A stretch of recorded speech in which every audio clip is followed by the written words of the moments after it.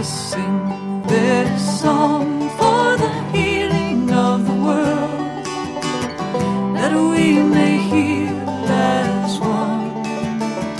With every voice, with every song, we will move this world along, and our lives will feel the echo of our healing. Welcome to Spirit in Action.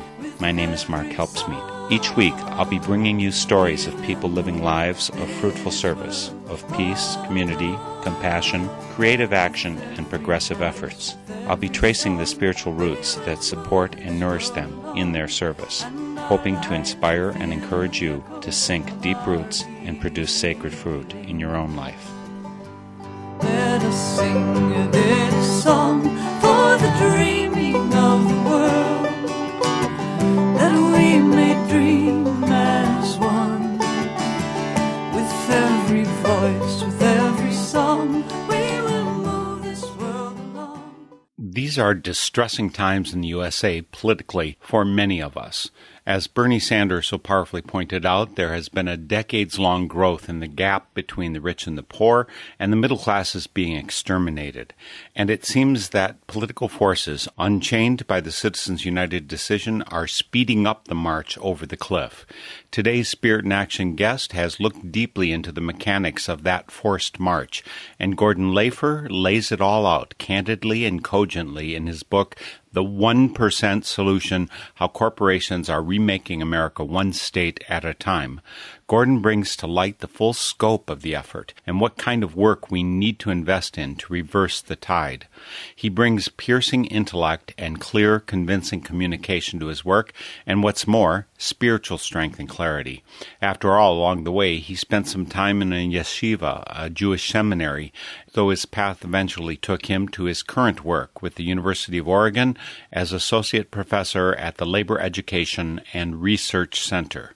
Gordon Lafer joins us by phone from Eugene, Oregon. Gordon, thank you so much for joining me today for Spirit in Action.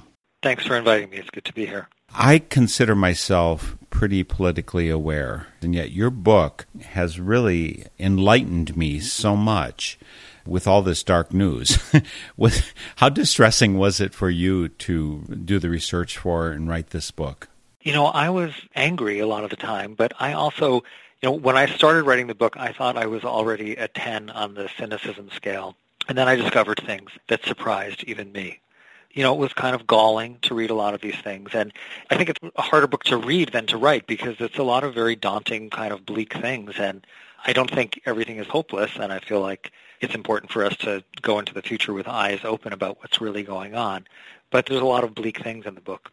Yeah, and bleak, I think, is a fair way to say it. And again, I've been very aware of them. You cite Wisconsin frequently amongst the lists of states which have been under attack, shall we say, by corporations remaking the laws, as you point out on so many levels.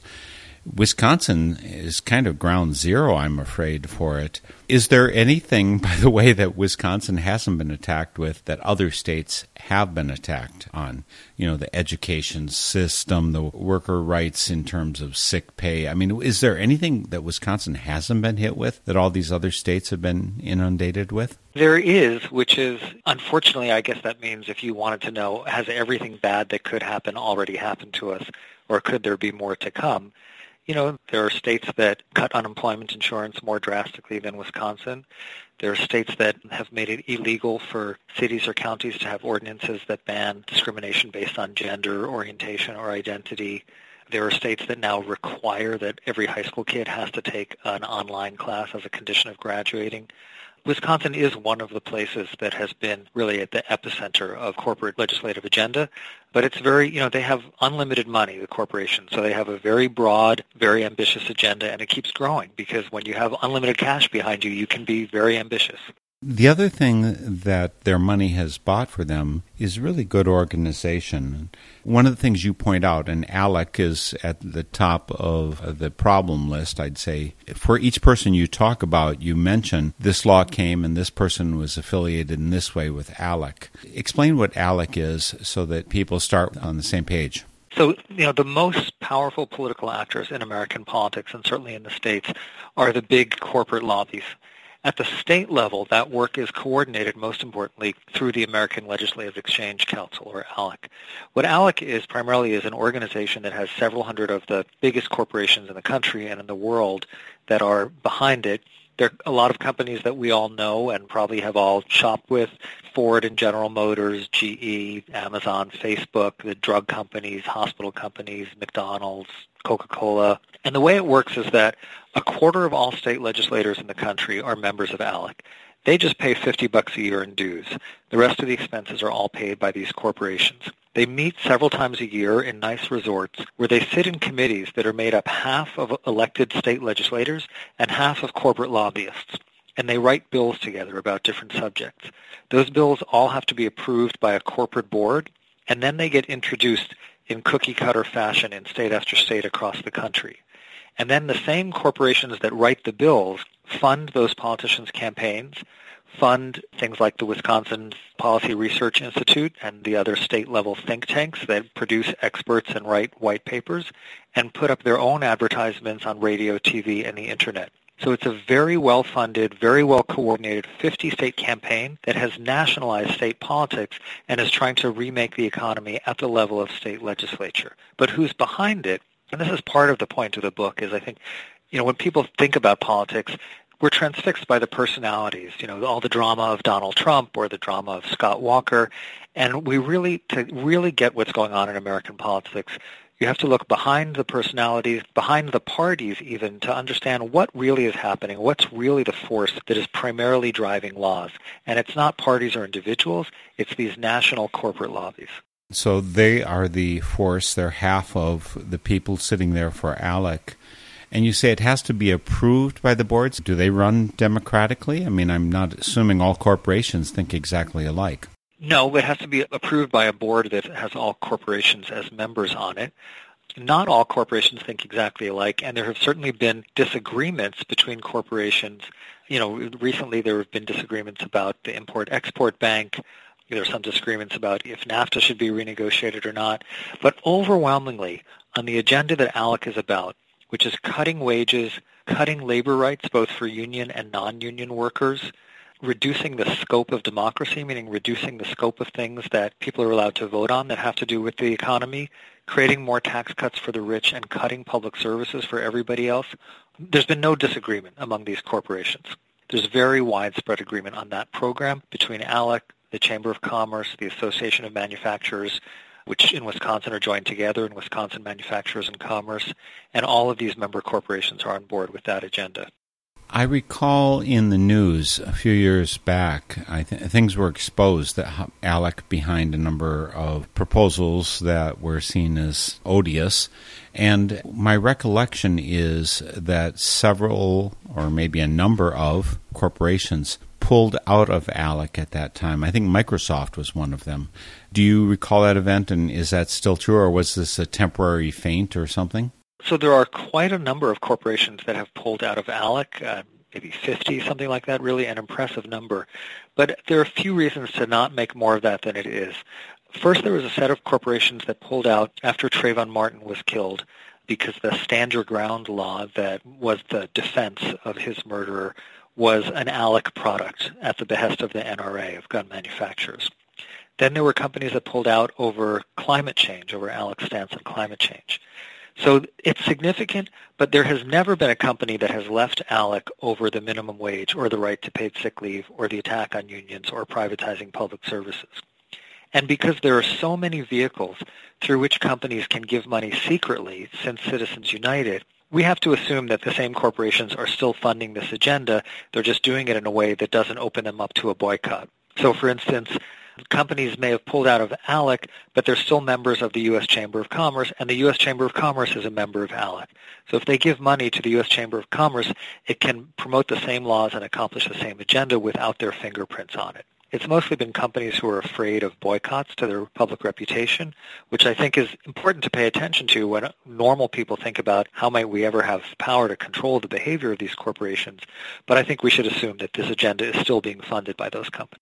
I saw this several times throughout the book, and again, folks, we're speaking with Gordon Lafer, who is author of The 1% Solution, How Corporations Are Remaking America One State at a Time.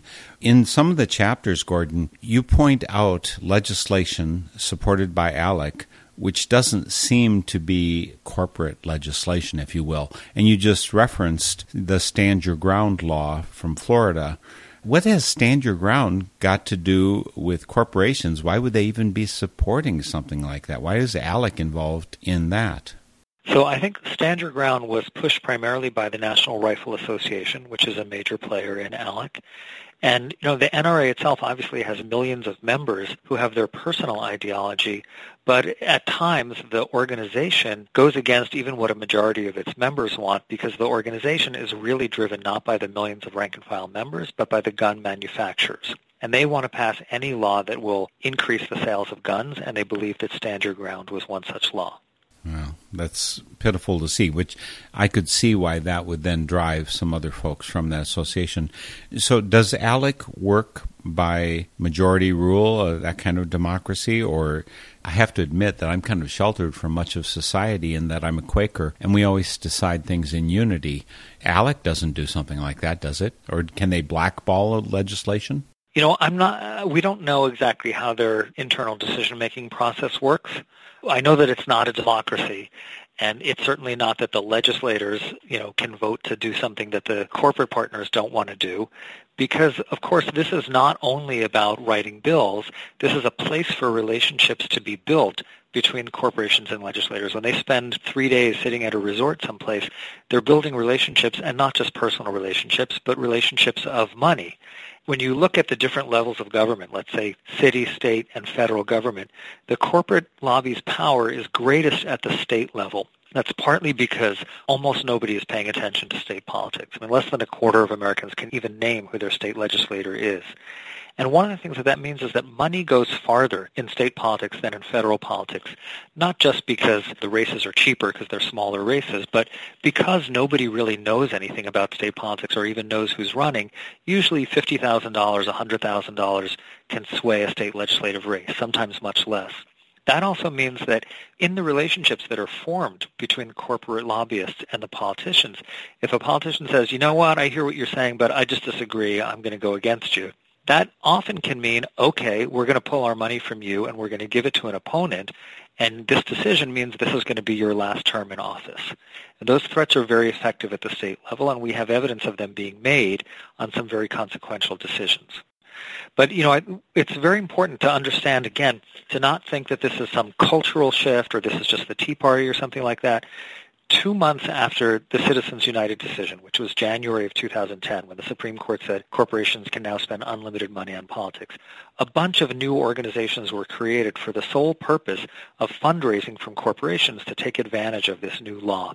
One of them was something that was built mostly with the Chamber of Commerce called Project Red Map, that they called Redistricting Majority Project.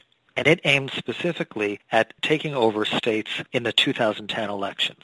In those elections, with this new money, 11 states went from being either divided, like mixed Republican-Democrat or Democratic-controlled, to all Republican, both houses of the legislature and the governor's office, including Wisconsin, Michigan, Indiana, Ohio, Pennsylvania. And that was largely because of that money. So, when we see that, and you can see now also the power of the state legislatures, this is true in Wisconsin and it's true in North Carolina, states that in presidential elections are toss-ups, or like purple states, you don't know which way Wisconsin's going to go, but in the state legislature are very strong majority hard right. Is the difference between the way the state government is and the way the public votes in a national election is one of the places that you see the power of corporate money in state legislatures, that in all these states, the state legislature is far, far, far to the right of where the population is as it shows up in public opinion polls, but also in votes for president. There's some pretty brilliant people involved in this process who are saying, well, if we can't hit it head on, how about if we hit it from this side or that side, or we'll hit this issue over there, which will have that effect on it. So let's start, I guess, with what you start with, the public unions, the ones that were attacked. We had all the demonstrations here. People came out 50 or 100,000 strong marching around the Capitol here in Wisconsin, in Madison. saying, no, you can't do this, Scott Walker, and they went right ahead and did it. Talk about those initiatives, how they've played out, not only in Wisconsin, but all these other states. And we've got listeners in Oregon and Oklahoma and Washington State and California and Massachusetts and everywhere else. So what did they actually aim to do, and why did they do it? I think the first thing that's important to know is that in every state where something like this happened, people naturally thought that the idea came from some local politician and that it was in response to conditions, the particular challenges that their state faced. In Wisconsin, I know a lot of the protests were organized around Scott Walker and how terrible Scott Walker is. But the basically doing away with union rights for public employees in Wisconsin, which sparked all those protests, did not come out of the head of Scott Walker. The president of Americans for Prosperity, which is the Koch brothers' vehicle for state politics, visited Walker before the bill was introduced and said, we want to provoke a showdown with public employees, not just in Wisconsin, but in a bunch of states. This is something that the corporate lobbies had wanted to do for a long time. And that, in the 5 years following Citizens United, bills like that took away union rights from public employees at different levels were passed in 15 states. So the first thing to know is that I'm not saying Scott Walker is good or bad, but that we need to look behind that. The second thing is, in Wisconsin and elsewhere, when public employees are attacked, the people doing the attacking, both the corporate lobbies and the politicians, say, we're doing this on behalf of hardworking non-union taxpayers in the private sector who are being bled dry by the Cadillac pensions of fat and lazy university professors like me and other public employees. But then you look and say, well, okay, what did they actually do for hardworking non-union employees in the private sector? There's a couple ways to look at this. One is, what do they actually do with the money that they took away from public employees' paychecks and pensions and health insurance? In Wisconsin, they gave out $2 billion in tax cuts in the years following this that were paid for by layoffs or wage and benefit cuts of public employees. The vast majority of that went to people at the top of the economy. Half of it went to the richest 20% in Wisconsin, and the bottom 60% got only a quarter of the money. So this was not taking from the haves and giving to the have-nots. It was not taking the money to direct it towards people who were struggling in Wisconsin or elsewhere. It was taking from street pavers and custodians and teachers and cops and giving to the privileged and elite.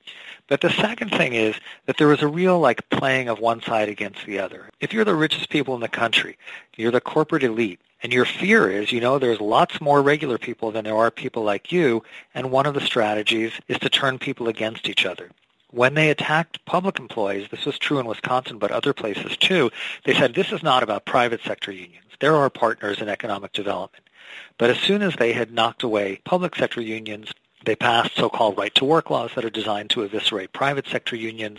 And then they said, but this isn't about the construction workers. We like them. And when they were done with right-to-work, they passed laws lowering wages in the construction industry. And then in many places, like in Wisconsin, did away with the right to paid sick leave. Wisconsin did away with the legal right to 1 day's rest in 7. Many states lowered the minimum wage.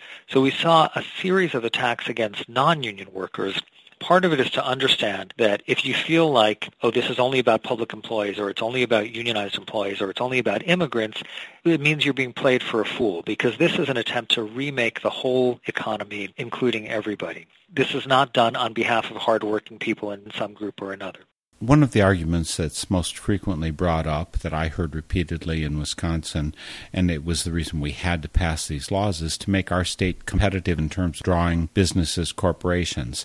I recall a study you cite in there where you actually studied the amount of companies coming in before and after legislations passed and right on the borders with other states too. Could you summarize how that contradicts the reason they're doing this for us? Sure. This is particularly true of things like right to work or lower minimum wage, where they basically say if we make unions weak and keep wages low in Wisconsin or any other state, then that state will be more attractive to manufacturers who are deciding where they want to locate. But they play one state against each other. So first they went to Indiana and they said, hey, if you undermine private sector unions with a right to work law, you'll drive down wages and companies will come to Indiana and you'll be a magnet for jobs because you'll be the only state in the industrial Midwest with a right to work law. As soon as Indiana passed its law, they came to Wisconsin and Michigan and said, hey, you guys should be worried because Indiana's going to steal all your jobs unless you pass a law like them. The final straw is that these same lobbies are pushing right now to pass a federal right-to-work law. So if there's a federal right to work law, it will mean that no state will have a competitive advantage over any other state, that wages will be lower in every state. Nobody will be drawing manufacturers from one place to another. I think when you see that, you can see, okay, what is the real agenda here? It's not about Wisconsin versus Indiana versus Arizona versus North Carolina. It's just about wanting to drive down wages and to take away the potential for workers to get together and negotiate with their employers through a union. On average, across the United States, if you look at two people who work in the same occupation, same industry, same age, same education, and one has a union and one doesn't, the person with the union makes about 15% more in wages and has a 20 to 25% better chance of getting health insurance or pension through their job. We're in a long-term crisis in America where wages and benefits for normal working people have been falling gradually but steadily since the late 1970s. One of the central reasons for increasing economic hardship is so many fewer people have unions. The heyday of the American economy was from the end of World War II until about 1980. And during that time, everybody grew. The rich got richer, but so did everybody else. And when productivity went up, and productivity means people either are working harder, working smarter, have better education or better technology, corporate profits went up, executive salaries went up, but so did the wages and benefits of the people doing the work that produced that profit. Since then, in the last 40 years, we've basically had a breakdown in the relationship between hard work and fair pay. So we have productivity keeps going up, people are working harder than ever, corporate profits go up, people at the top and executives are making out like gangbusters, but normal workers' wages are flat or declining. And that's in large part because so many people don't have unions. Corporations are not charities.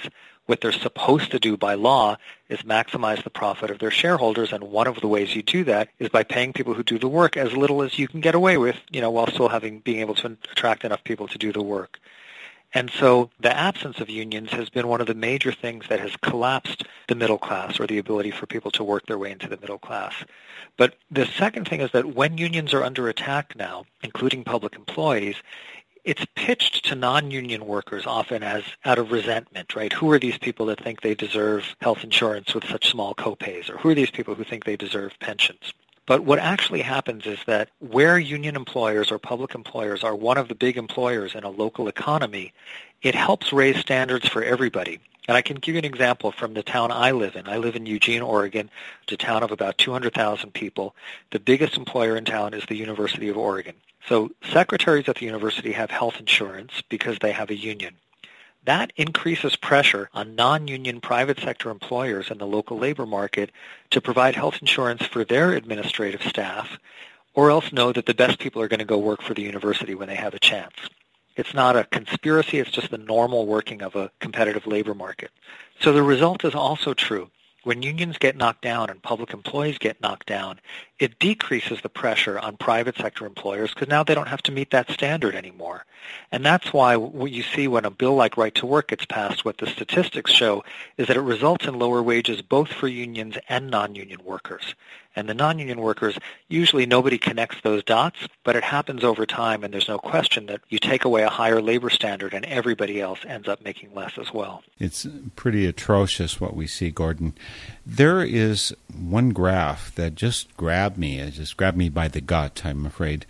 It was on page 94 of The 1% Solution, How Corporations Are Remaking America One State at a Time by Gordon Lafer. The graph shows it represents the middle class share of income versus, or right next to, union membership rate. And that's the one that made it so powerful for me. Tell me what this graph shows and where the data comes from.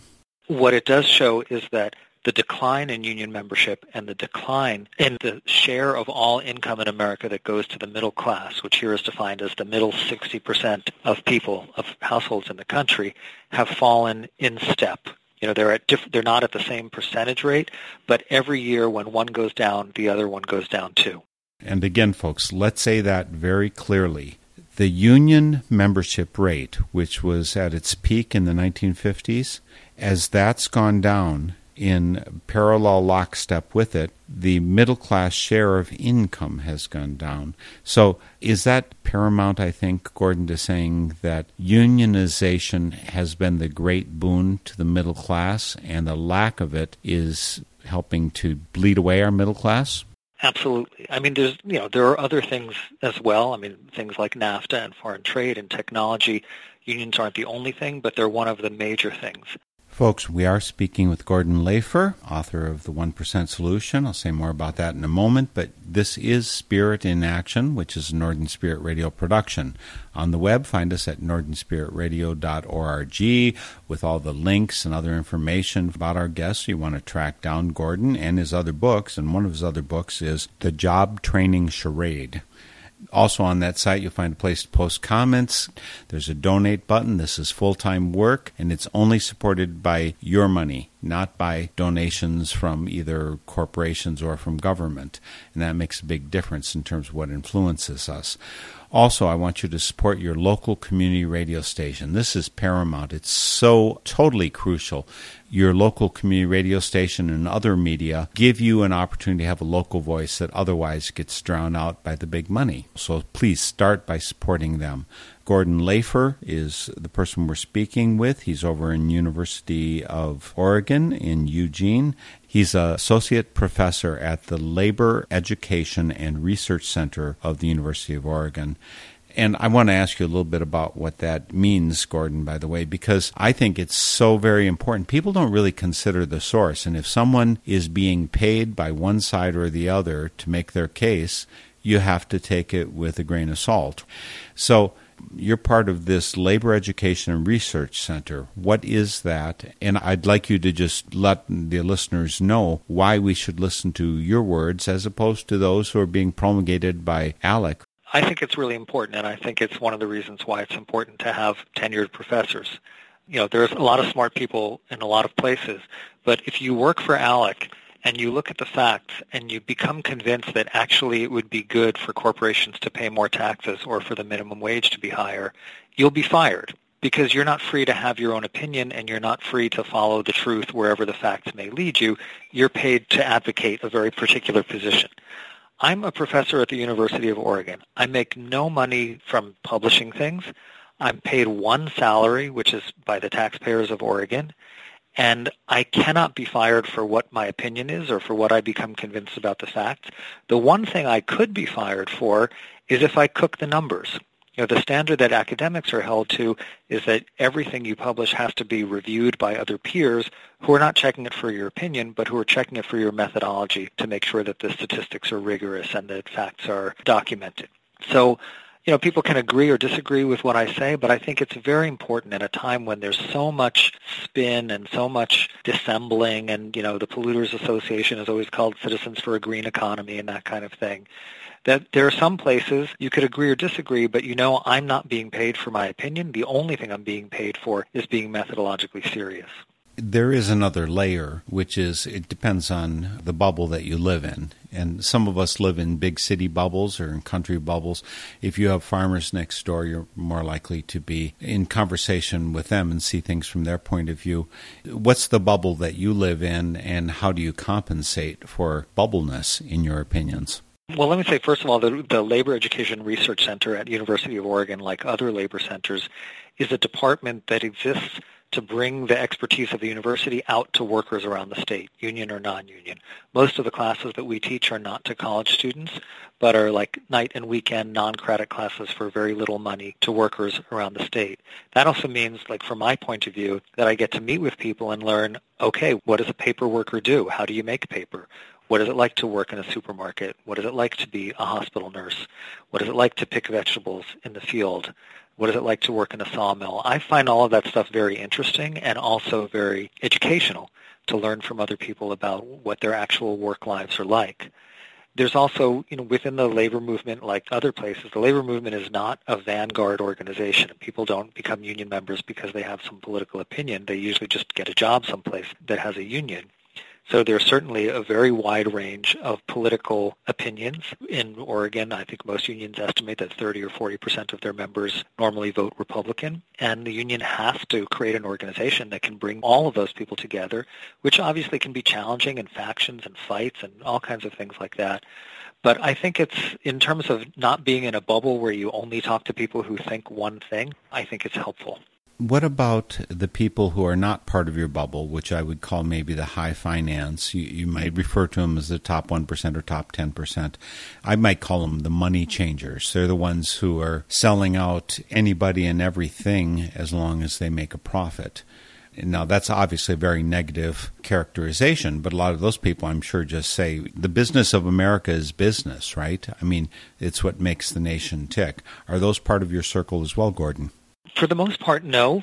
Not that I wouldn't talk to somebody like that, but I guess the thing that I think very strongly and that I think comes through in this book is I think what is most important about understanding about things like high finance is not to listen to what they say, but to look at what they do.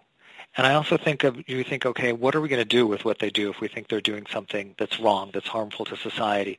One direction is to think we need to meet those people one-on-one and engage them in conversation and try to open their heart and change the way they see the rest of the world. I'm not optimistic about that. I think what we need to do is to have a very clear-eyed understanding of the direction that they're going in, assume that they're not going to change because of a change of the heart, and that we on the other side, which is almost everybody else, have to figure out a way to amass enough power to make society move in a more humane direction. So I don't feel so compelled to say, okay, what exactly do they think? Because I don't think that the secret to making things better is by finding the way to convince the people at the very top of the economy to act in a more humane way. I think there are better ways to do it. One of the things that strikes me as self-defeating, though, for corporations, if there's something that's going to make a business thrive and startups and all of this thrive, it's going to be because they have customers. And when you cut wages for almost everybody except the top couple percent, you're limiting your customer base. Doesn't that ever come up as part of these discussions, that they're in fact being self-defeating? So this is one of the places that you see a real divide between the interests of small business and the biggest business. What you just said is absolutely true for small business. I mean, most small businesses are not deciding, would I rather be in Wisconsin or Arizona or China or Vietnam or something.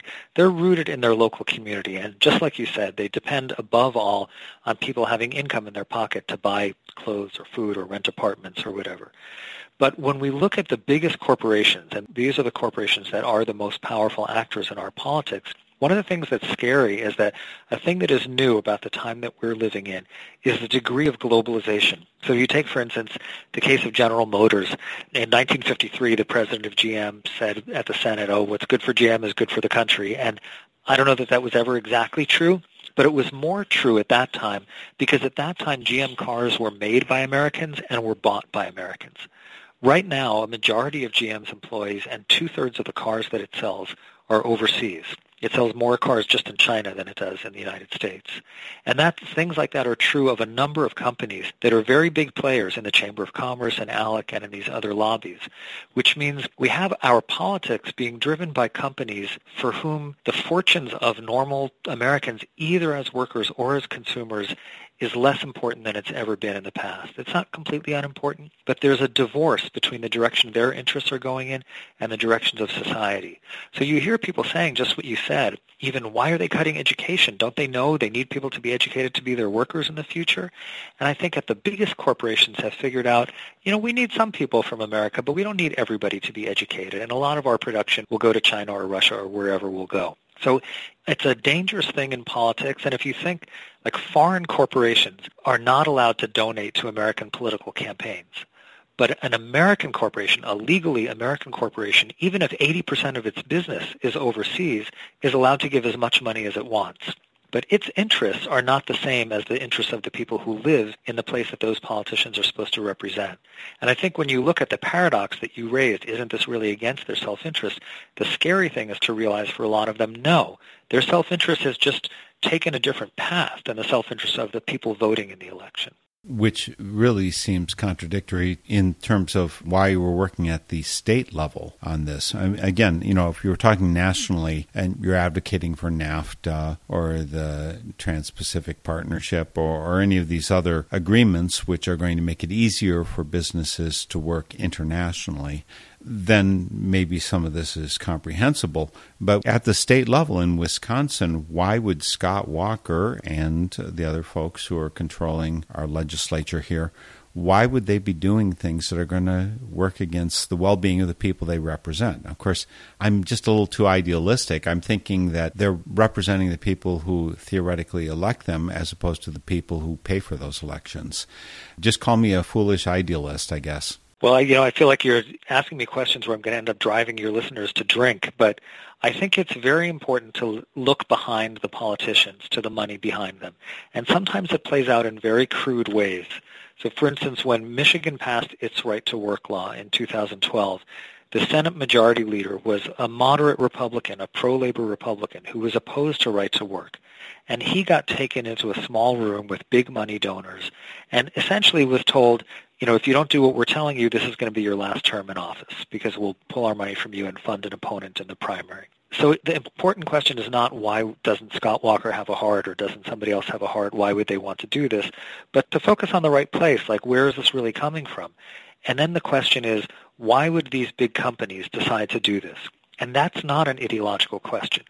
Every company that's in ALEC at some point had a meeting of its government affairs committee or executive committee or something, and they made what they thought was a rational decision for the interests of their corporation to put time, money, and energy into pushing forward the ALEC agenda. And some of that is gutting public services, partly to fund more tax cuts for corporations and the rich, and I think also partly to get the rest of us used to lowering our expectations. And I've written about this in the book that I think the big political problem for people at the top, for the corporate elite, is they know that on an issue-by-issue basis, their agenda is unpopular. And the question for them is, how can they push legislation that is going to make things yet more unequal and make life yet harder for the majority of people in the country without provoking a backlash? One way of doing that is to get all of us to ratchet down what we think we have a right to demand, either from the government as citizens or from our jobs as employees. So if I come to feel like, okay, I don't have real health insurance, I only have catastrophic health insurance, but at least I have that, and so far I'm not sick. Or, my kid is in a class with 35 kids and all the librarians got fired, but at least it's not 45 kids. The more we do that, we kind of normalize downward mobility and make the politics safer for them. And some of cutting public services, I think, is trying to erase from our own consciousness the idea that just by dint of being citizens, we should have a right for our kids to be educated in decent schools. We should have a right to be able to get to work on affordable mass transit. We should have a right to have public libraries. Those kind of things, that's part of the privatization agenda. I really feel like I'm not doing justice in terms of bringing out some of the major structure of the 1% solution, because part of what was transformative for me in reading this book, Gordon, was to understand the layers upon layers upon layers. And I'm wondering if we can grasp a few of those threads so people get a better idea of why reading this book is really going to open their eyes to how things work. So, for instance, it was easy for me here in Wisconsin to focus on the destruction, the attempts to destroy the public unions, and then on right to work. Those are just two layers of how you get rid of the power of unions, which then get rid of the power of the workers. But those were only the top couple layers of the onion that we're peeling back. It's making us cry so much. Could you mention a couple of the other layers so that people have an idea of why you don't stop after chapters 1, 2, and 3 in this book? You keep going and you get a full picture of how serious the situation is. Yes. I think, part of what's so daunting is that everybody is bored to death by state politics, so nobody pays attention until you run into one of these things in your personal life.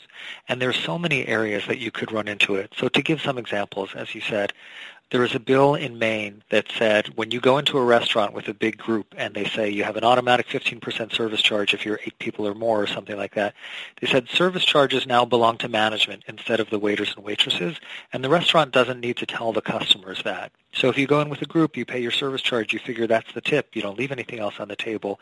This is a straight transfer of money out of the pockets of waiters and waitresses to the owners or investors in restaurants, just done by the political power in the state legislature.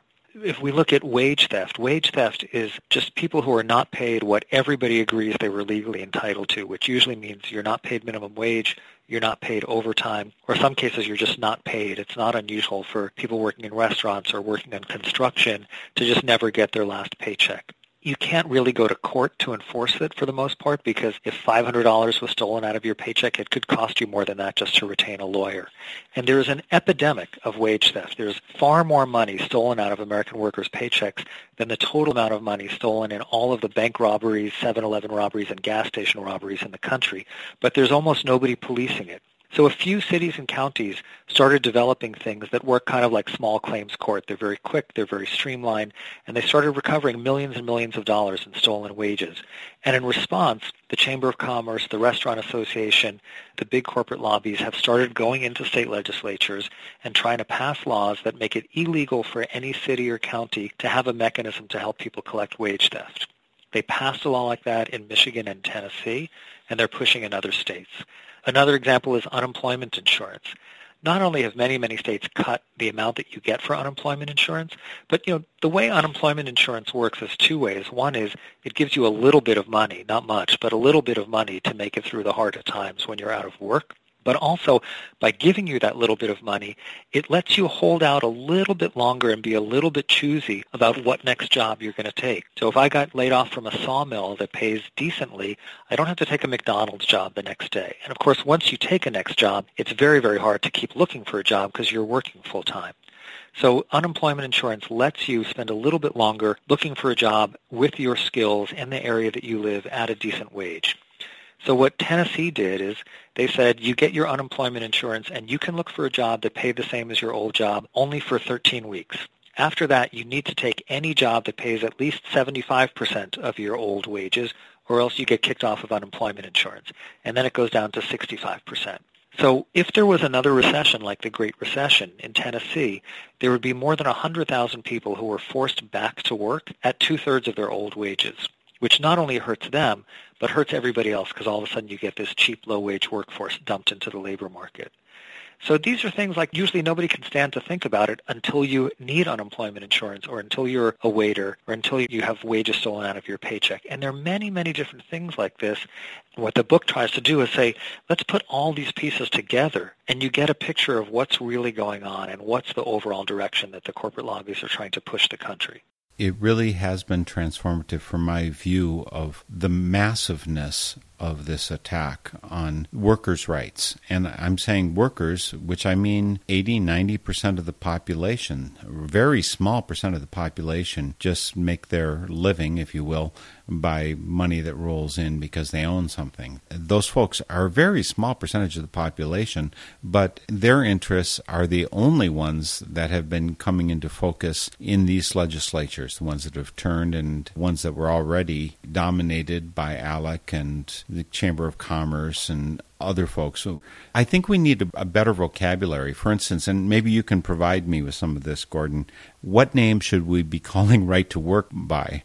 Right. I mean, right to work is really destroying private sector unions. That's what the bill is about.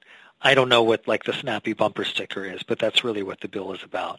Do you have other ones that you've seen? I mean, names that have been particularly misleading that you would rename or you would characterize more clearly? Well, almost everything is misleading. I mean, the Chamber of Commerce puts out an annual report saying, here are the states that are ranked best for job growth and for economic growth.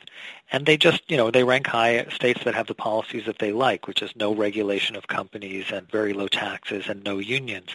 When you actually do the study over time, it turns out the states with the policies that they like have lower growth than the other states. But, it's like you could spend your life as an academic refuting arguments from the other side, and some of that is important, but it's also important to try to pull back and just talk common sense about what's really going on and where are they really headed to. In some states, the corporate lobbies will say, we don't want the minimum wage to be indexed to inflation. And you could get into a whole argument about the pros and cons of the minimum wage going up with inflation.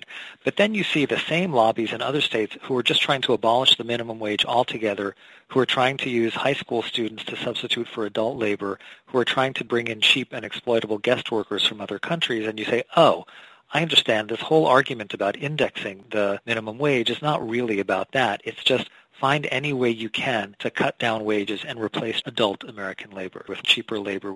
So I think it's important not to get caught in the tiny details and to be able to see the big picture and really get what's going on. And that's what I've tried to do in the book.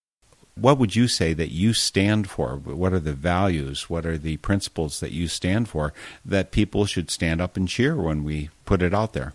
Well, I think the principles are the right of people to earn a decent living, the right of people to get their fair share of the profits that their work creates, and then the right of all of us as citizens, even people who are kids or who for some reason can't work, to get a minimally decent standard of living and basic services like healthcare and education.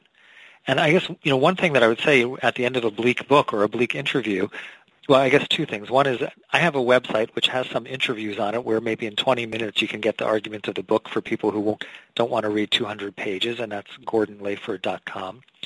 But also the thing that I have found most optimistic and most hopeful grounds for moving forward is that with all the power the corporate lobbies have, the thing they have not succeeded in doing is convincing people that their ideas are good ideas. People vote for candidates for all different kinds of reasons.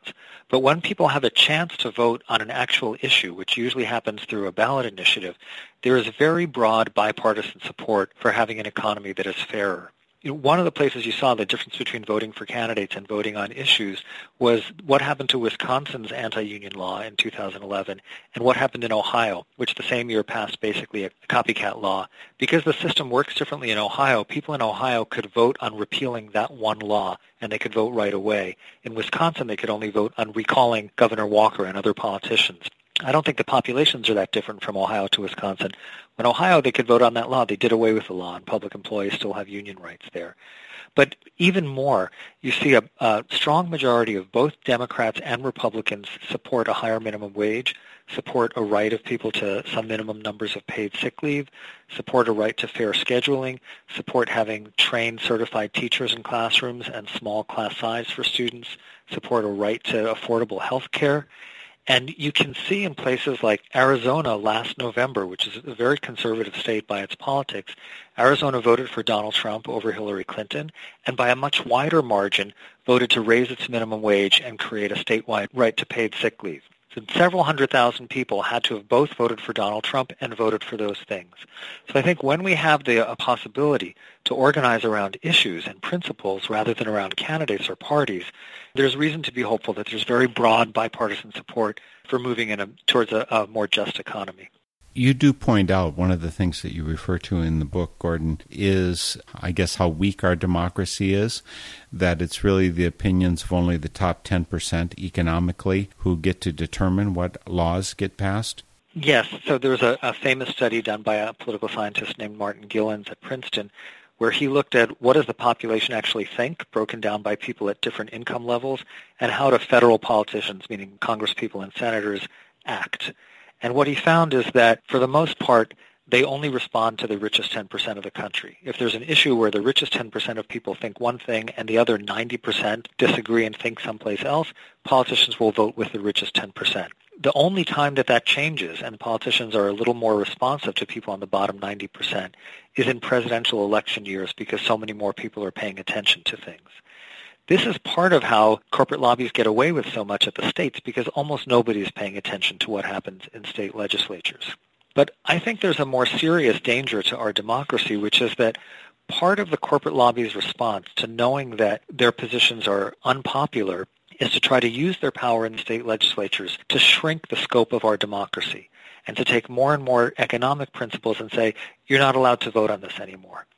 So they've passed laws in states that say no city or county within the state is allowed to raise its minimum wage.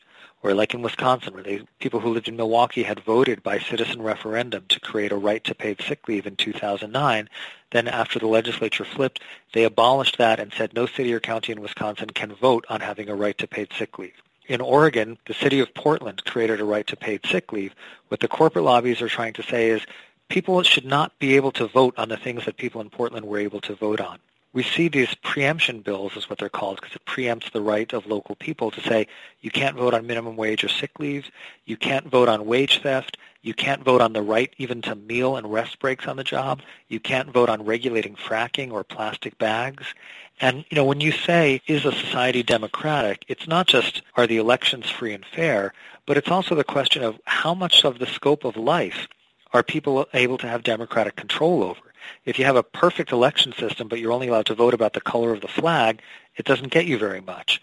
And what they've been engaged in is an effort to shrink the scope of our democracy because they know that the public is opposed to them.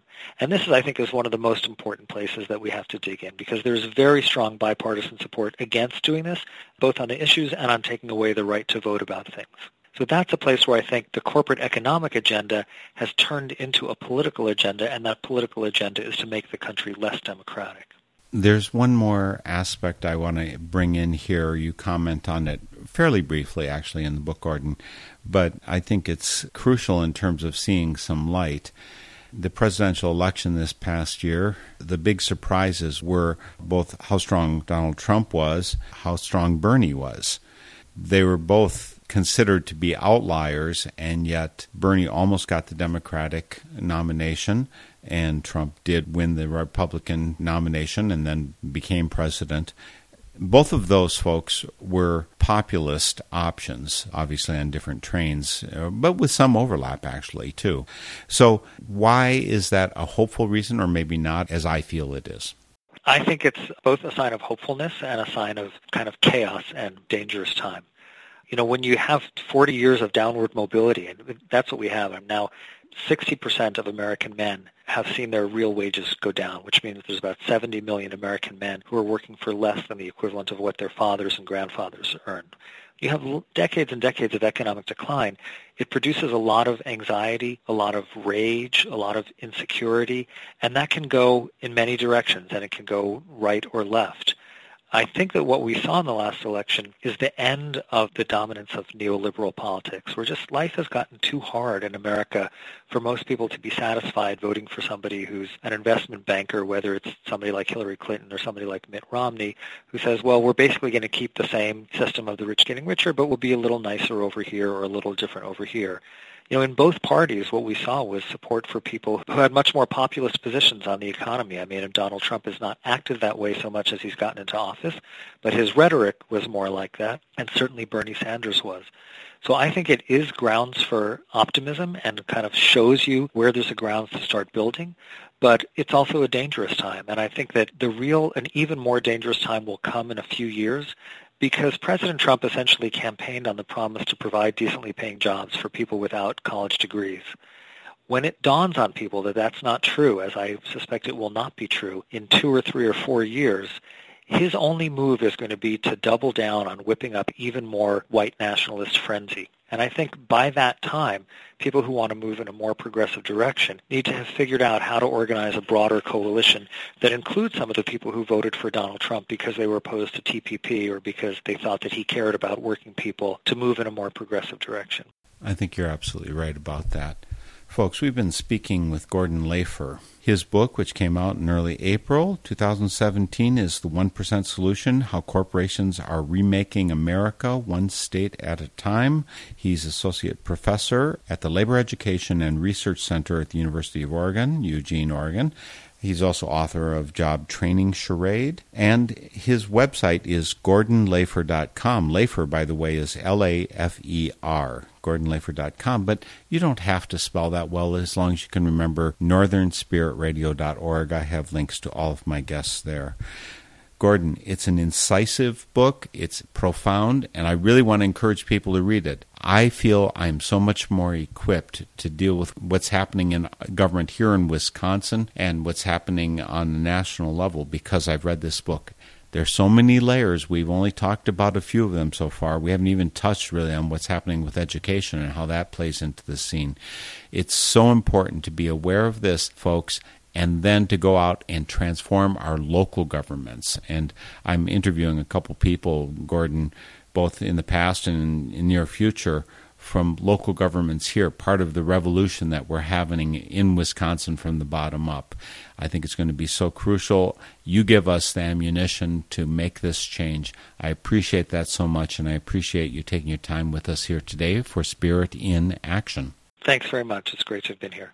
Again, GordonLafer.com is the site you want to go to. Great book. Check out the 1% Solution, and we'll see you all next week for Spirit in Action. The theme music for this program is Turning of the World, performed by Sarah Thompson.